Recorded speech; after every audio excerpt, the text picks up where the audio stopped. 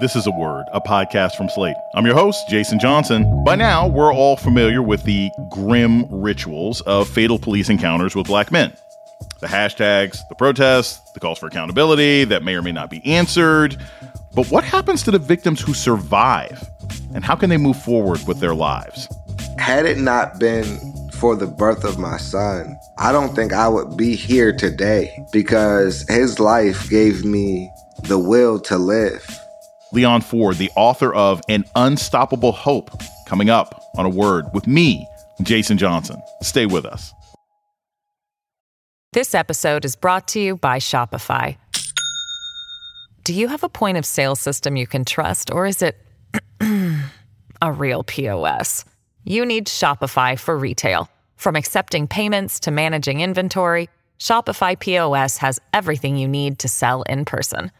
Go to shopify.com/system, all lowercase, to take your retail business to the next level today. That's shopify.com/system. Welcome to A Word, a podcast about race and politics and everything else. I'm your host, Jason Johnson. On November 11th, 2012, Leon Ford was on his way to his grandmother's house when a traffic stop changed his life. The 19-year-old was pulled over, and even though he was not the suspect police were looking for, they shot Leon Ford 5 times in the chest. He was partially paralyzed and now uses a wheelchair to move around.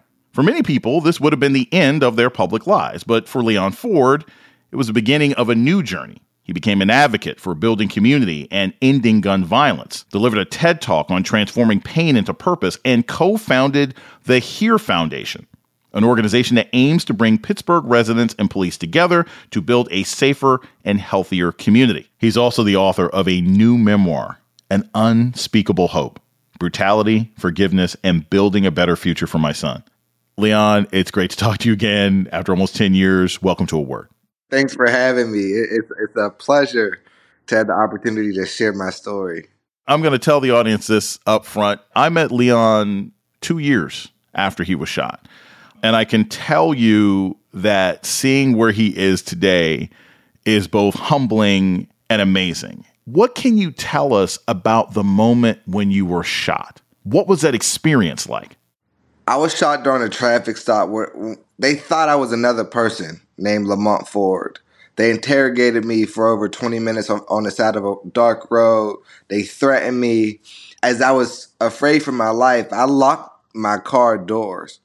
And one of the officers reached into the window, unlocking my door, opening the door, tried to pull me out of the vehicle. Out of fear, I panicked. I drove off, and one of the officers jumped inside of my vehicle on the passenger side, shooting me 5 times. Almost immediately, I crashed into a porch. And I remember one of the officers yanking me out of the vehicle, slamming me on the ground face down, handcuffing me behind my back. As I laid on the cold concrete, I remember thinking to myself, they tased me. Seconds later, I remember the blood coming out of my mouth. I felt the blood coming out of my chest, and I could smell the gunpowder. That's when I realized they shot me, and I began to say over and over again, why did y'all shoot me? During that time, one of the officers actually knelt next to my head and told me that he hoped that I would die. I was confused. I was afraid that I would die. I was thinking about my family. If I were to die, what story would be told? I had so many thoughts. I began breathing deep breaths, inhale, exhale, up until the ambulance came. Once the ambulance came, I remember they cut my clothes off and they rolled me over onto the gurney. I remember saying over and over again my name. My name is Leon Ford. I repeated my birthday. I repeated my parents' names, their phone numbers. And I remember not wanting to stop talking. I kept talking because I felt if I would stop talking, maybe I would die. And so I kept talking until I passed out. What was it like, I guess, in the hospital when the news was broken to you that you would be partially paralyzed? What did that do to you emotionally or psychologically? It was devastating to hear that I would never walk again. I vividly remember the doctor saying to me, we have good news and we have bad news. The good news is you're going to survive. The bad news is you will never walk again. And although that news was devastating, I was in so much physical pain that I was numb to those words. And it would take maybe a year or so for that reality to sink in. And when it did sink in, it was heartbreaking. I questioned my manhood. I questioned my purpose. I questioned my life if I wanted to continue on. I struggle with a lot of depression and even suicidal and homicidal thoughts. The crazy part is that you ended up getting charged with assaulting the officers. You were eventually acquitted of assaulting the officers who shot you 5 times and paralyzed you. What was it like to go through those trials? Because you're already battling depression. You're already dealing with the anger. What was it like to see this entire grotesque system try to then punish you for having the audacity to live? It was heartbreaking. Again, the levels of confusion, the levels of frustration, the levels of resentment that I had toward the system, was unsurmountable. However, I refused to be defeated, and that really carried me, along with the support of community and the love from my family. Had it not been for that love of family, the support from community, and ultimately being a new father and thinking about what type of legacy I wanted to leave for my son, I likely would have retaliated against those police officers. Again, I was depressed and suicidal. And when I say I was suicidal and also homicidal, I mean, I did not want to live, and I thought about taking my own life. However, I knew that before I take my own life, I would find much more fulfillment taking the life of a police officer. And so those moments were very dark for me, a lot of tears. Every time I would be in the media, in the news, I was smiling, but really I was dying on the inside. Your son was born while you were in the hospital, recovering from being shot by the police. I mean, you guys are recovering in the same, your son is born in the same hospital that you are recovering in. How did that shape your path going forward? Was it, like you said, you were trying to find fulfillment. Was it like, all right, look, my son is only 2 levels down from me in this hospital. I got to make it through. Were you frustrated that you weren't there with them because you were recovering? Like, what was it like going through your recovery and being in the same place with your newborn son? When my son was born in that hospital, I believe I was on the 7th floor and he was on the 4th floor. My doctors and nurses were amazing. They rolled me downstairs to see my son, to hold him for the first time. And that provided me with a level of hope, an unspeakable hope, we would say, that changed the trajectory of my life. Had it not been for the birth of my son, I don't think I would be here today, because his life gave me the will to live. And many of the decisions that I would make after his birth was directly connected to the world that I wanted to create for my son. We're going to take a short break. When we come back, more on surviving police violence with Leon Ford. This is A Word with Jason Johnson. Stay tuned. This episode is brought to you by Shopify. Do you have a point of sale system you can trust, or is it a real POS? You need Shopify for retail. From accepting payments to managing inventory, Shopify POS has everything you need to sell in person. Go to shopify.com/system, all lowercase, to take your retail business to the next level today. That's shopify.com/system. This is Jason Johnson, host of A Word, Slate's podcast about race and politics and everything else. I want to take a moment to welcome our new listeners. If you've discovered A Word and like what you hear, please subscribe, rate, and review wherever you listen to podcasts. And let us know what you think by writing us at aword@slate.com. Thank you. You're listening to A Word with Jason Johnson. Today we're talking with Leon Ford, the author of An Unspeakable Hope. Even before you were shot, gun violence had already negatively impacted your life. Can you share some of those experiences with the audience of how gun violence had impacted you, growing up in Pittsburgh?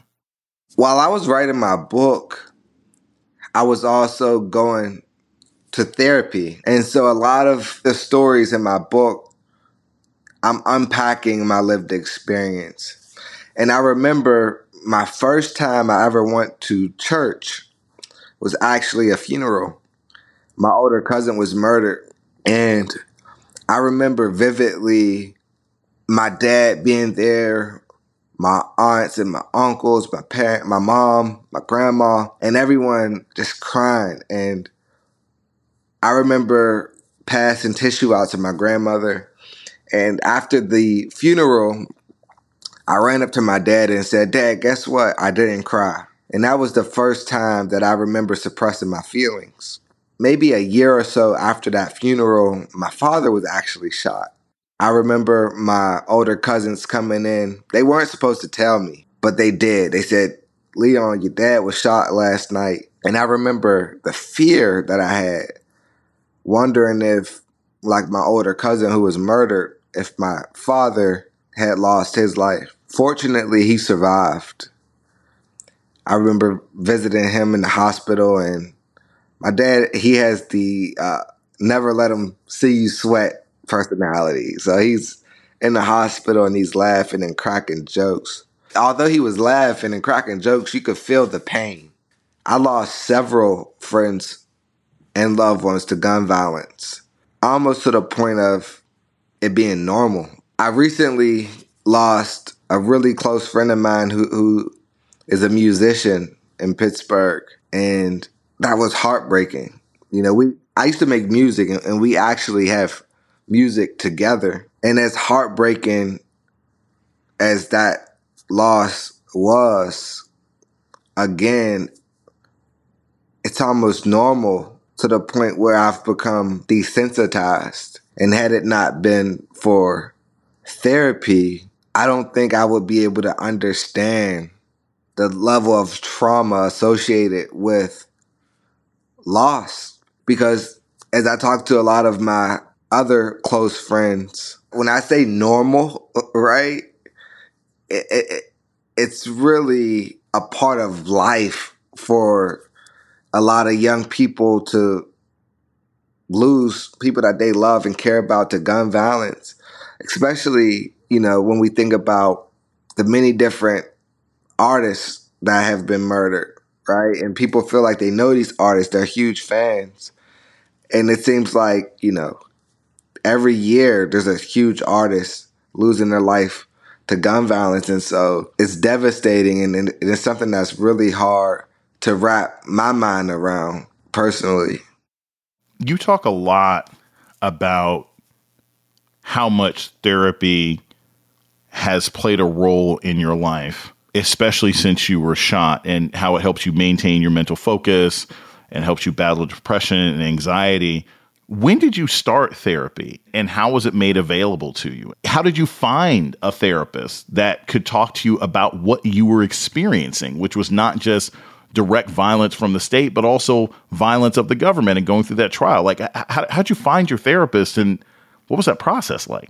Yeah, so back when we met, somehow 10 something years ago, that was kind of like the rise of me as a community leader, where my influence was growing and I began giving so much of myself to community. And as I began having a stronger, and a larger impact, I think so many people focused on my hero and not my healing. And so while I was getting many awards, Presidential Volunteer Service Award from President Obama, the Route 100, many other, Pittsburgh 40 under 40, I felt so empty on the inside. And I remember meeting a woman who happened to be a therapist, and she had told me how proud of me she was. She shared with me that she's been following me for a while, but she said something that really stood out to me. She said, "The pain in my eyes doesn't match the joy in my smile." And she said to me that I deserved a healthy heart. I stayed in contact with her and eventually scheduled an appointment. This was during a time when I was running for city council in Pittsburgh. And as I got a taste of politics, I realized very quickly that public office was just not for me. But I felt guilty because so many people were leaning on me to lead. And I felt as though I got their hopes up. And I struggled. Do I continue to run for city council and do something that I really don't want to do? Or do I walk away and let down all these people who believe in me? And so I scheduled this appointment with my therapist, and we had a breakthrough session. The following day, I wrote and sent out an open letter dropping out of the race for city council, and I began my healing journey. I believe a lot of the decisions that I've made since then were directly connected to my healing.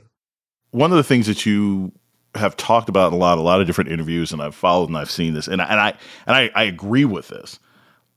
You talk about the fact that you feel in some ways you didn't always get as much attention in the community or nationally. This is happening 2012, 2013, 2014. We've got Tremont, we've got Zimmerman, we've got Tamir Rice. We have all these different kinds of stories. And you've said, you think in some ways maybe you didn't get as much attention as some of these other cases because you had the audacity to live.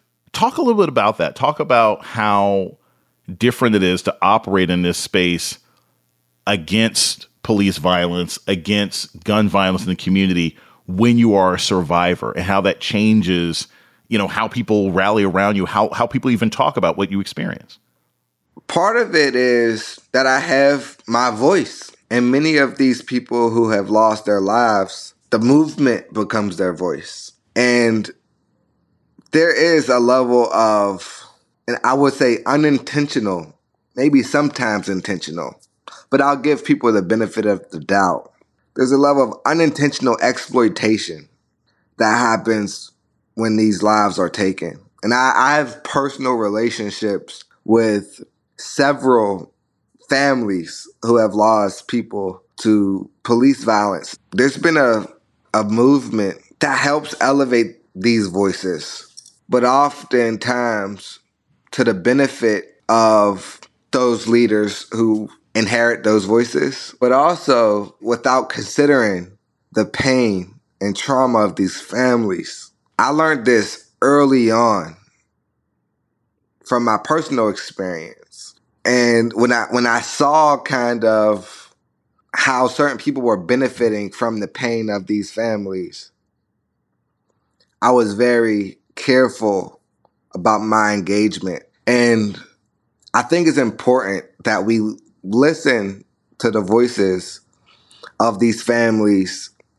the surviving voices of these families, and also listen to the voices of the survivors to see what people actually need. An example I'll give is almost immediately when someone is murdered, their loved ones, maybe a mom or dad or grandmother, grandfather, someone in their family gets prompted up in the media and immediately assumes the role as the voice of the movement, a movement that they didn't ask to be a part of, a movement that has been extremely traumatizing for them, and one that they haven't even been prepared for. And oftentimes having them speak at protest, oftentimes turning the funeral of one of these victims into a huge celebrity-filled celebration of life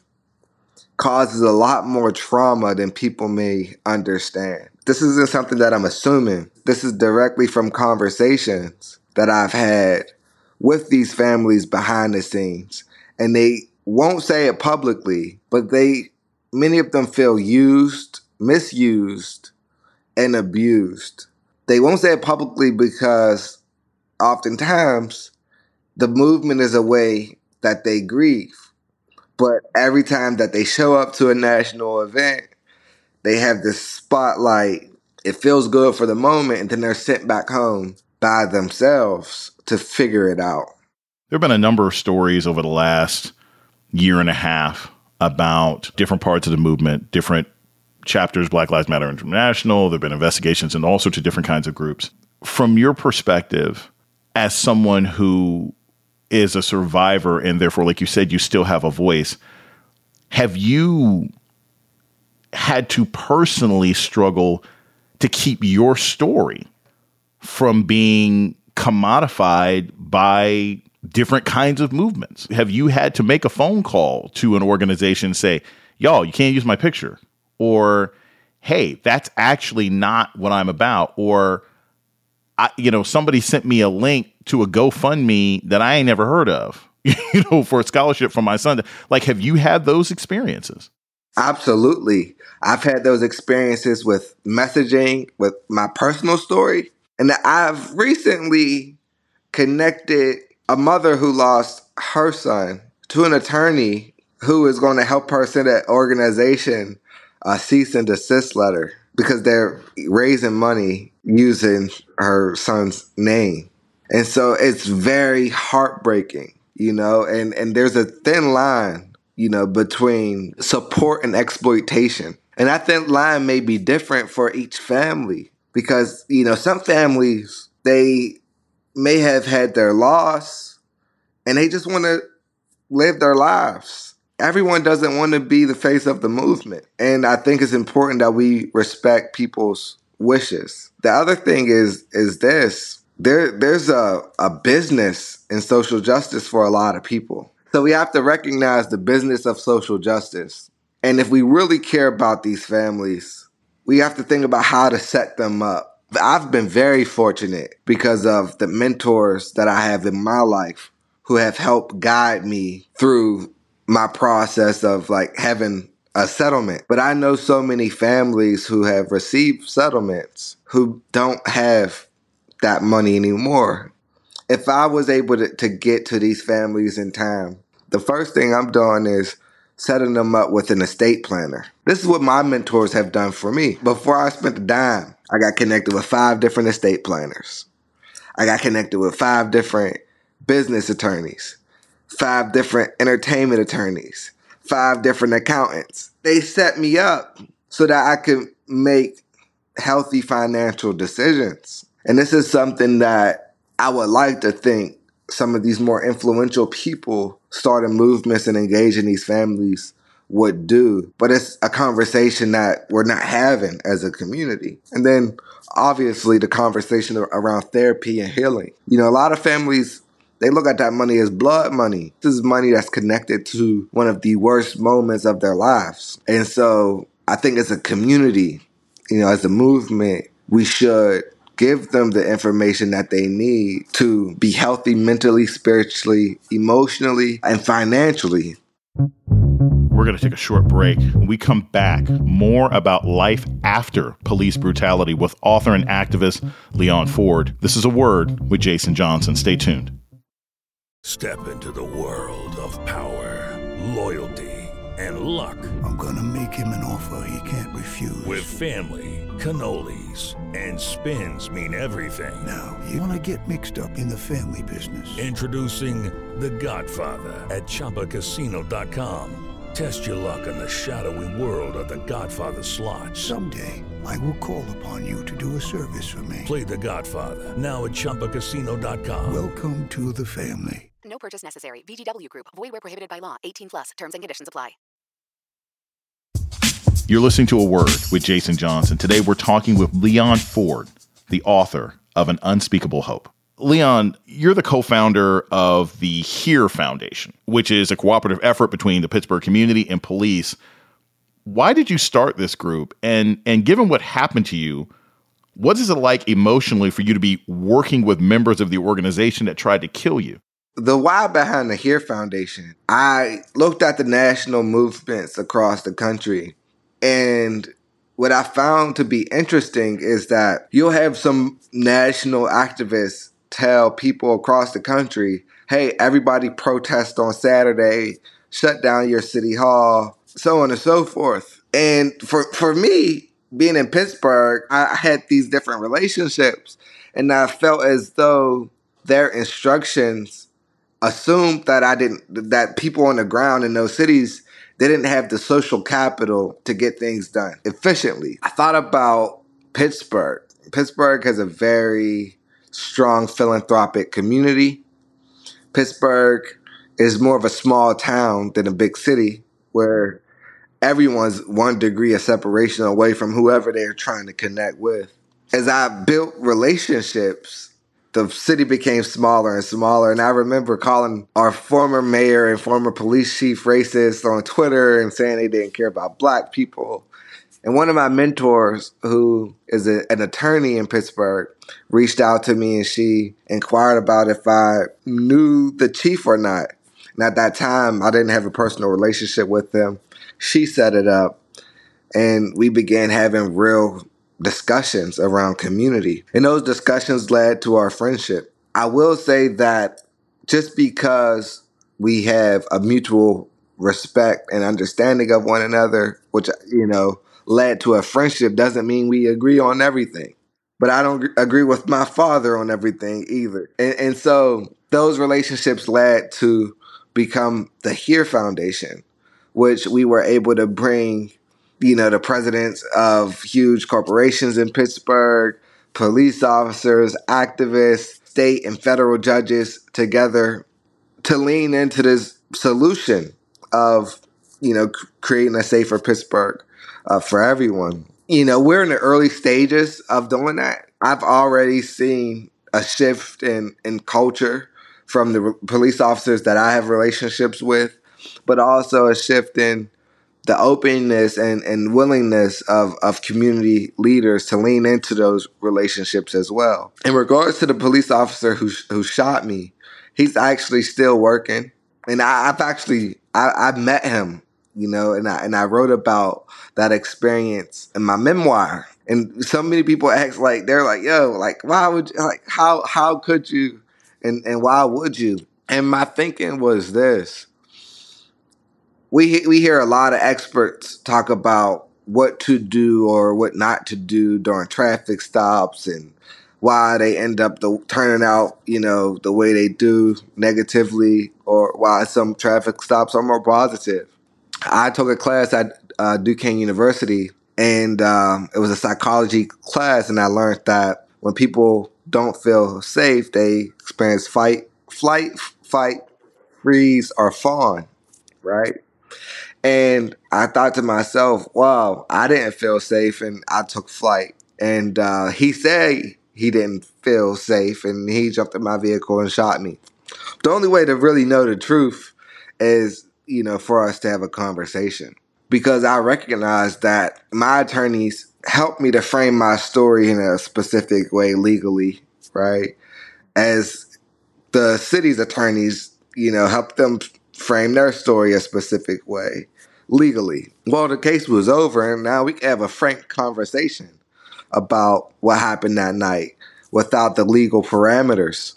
And so I was interested in having that conversation to figure out, how we can make traffic stops more safe for everyone. One last thing to this is I have this ability to think two different perspectives, in which I recognize through going to therapy. I have the personal perspective from, Leon Ford, who has this lived experience where I was shot by a police officer, so on and so forth. I also am able to think through the lens of leadership. And the lens as a leader is a little bit more objective than my personal perspective. So my personal perspective may be, man, this officer tried to kill me, he was racist, so on and so forth. But me being objective, I'm able to weigh in several different perspectives to help find a solution that benefits the greater good, which is the community. You've talked a lot about finances and family, right? You got a multi-million-dollar civil settlement from the city, and you've talked a lot about how families are affected by settlements, right? Sometimes they feel it's blood money. Sometimes it's hard to organize. What role has your family played in this process? Have they helped you organize the HERE Foundation? Have there been conflicts? I'm sure that you going through therapy, I don't mean everybody in your family went through therapy. I'm sure there's some people who are still angry, who still have homicidal thoughts. What's it been like navigating your family through a tragedy that hit you personally, but one that you're still pushing through and thriving despite of? The first piece, right, is my parents. My mom's very supportive, very loving, and she just wants me to be happy. My father is very supportive, very loving, but he's also very protective. So he was the one negotiating with attorneys for legal fees, right? He was the one, saying, well, this attorney seems like he's not for us. Let's fire him. He's also the one that protected me from making different poor decisions about who I have around me. Like my dad's going to watch the room. My mom's going to assume that people are good. There's also a level within my family of there's people who are like very inspired and they see what I'm doing and they love it and they support it. There's also people who support it who are inspired, but also like, yo, I don't rock with the police at all. Like, I support you, but you know what I mean? Like, I don't know about this. And then I've also ran into those issues with family around money, where I had to say no, and my no to them means I don't love you. As Black people, and as a Black man, I only know our perspective, right? But, I know culturally, when we say no to people we love around money, it's usually followed by, no, I don't have it right now, right?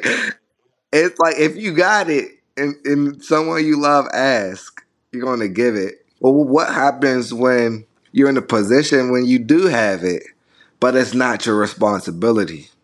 And so, that was tough for me to learn, but I had to learn it, because if 15 people are asking me for $500 every day, it adds up. And so that was a huge challenge within itself. And I think that is very important. And when you get a settlement, they just wire the money. Ain't nobody talking to you about what to do or how to do anything.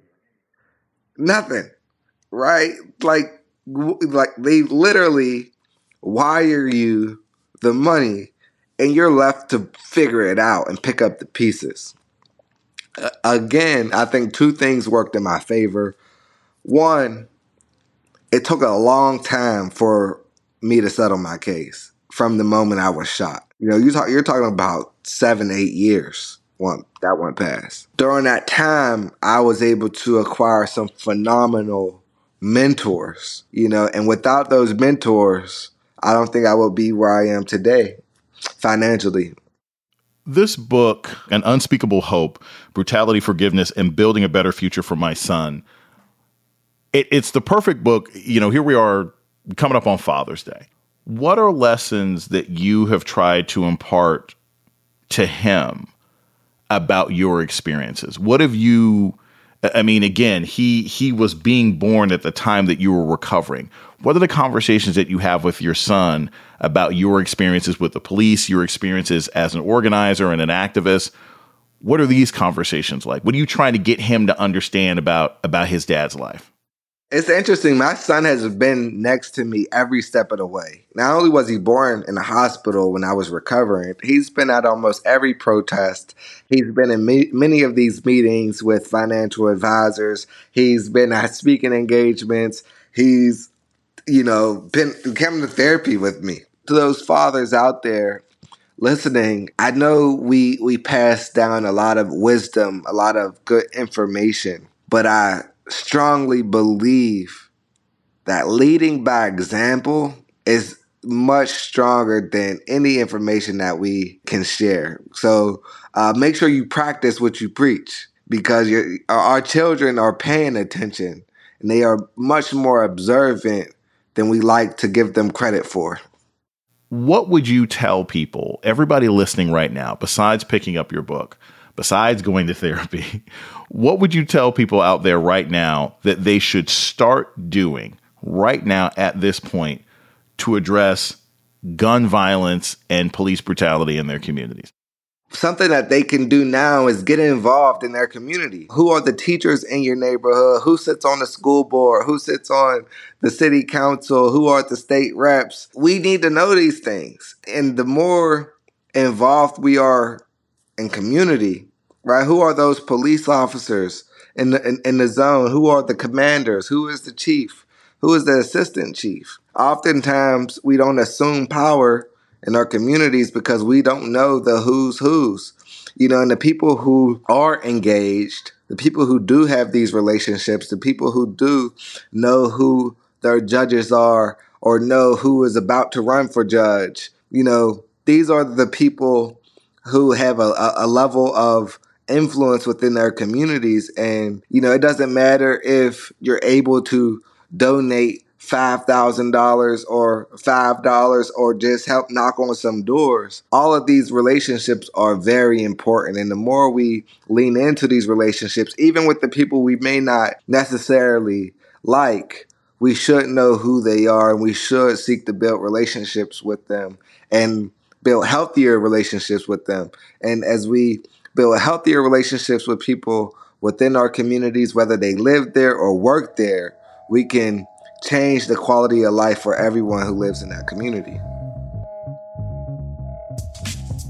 Entrepreneur and activist Leon Ford is the author of An Unspeakable Hope, Brutality, Forgiveness, and Building a Better Future for My Son. He's also the co-founder of the HERE Foundation, a community and police partnership in Pittsburgh. Leon, it's an honor. It's great to talk to you again. Thanks so much for joining me today on A Word. Thanks so much for having me. And that's A Word for this week. The show's email is aword@slate.com. This episode was produced by Christy Taiwo Makanjula. Ben Richmond is Slate's Senior Director of Podcast Operations. Alicia Montgomery is the Vice President of Slate Audio. Our theme music was produced by Don Will. I'm Jason Johnson. Tune in next week for A Word. It's time for today's Lucky Land horoscope with Victoria Cash. Life's gotten mundane, so shake up the daily routine and be adventurous with a trip to Lucky Land. You know what they say, your chance to win starts with a spin. So go to LuckyLandSlots.com to play over 100 social casino-style games for free for your chance to redeem some serious prizes. Get lucky today at LuckyLandSlots.com. Available to players in the U.S., excluding Washington and Michigan. No purchase necessary. VGW Group. Void where prohibited by law. 18+. Terms and conditions apply.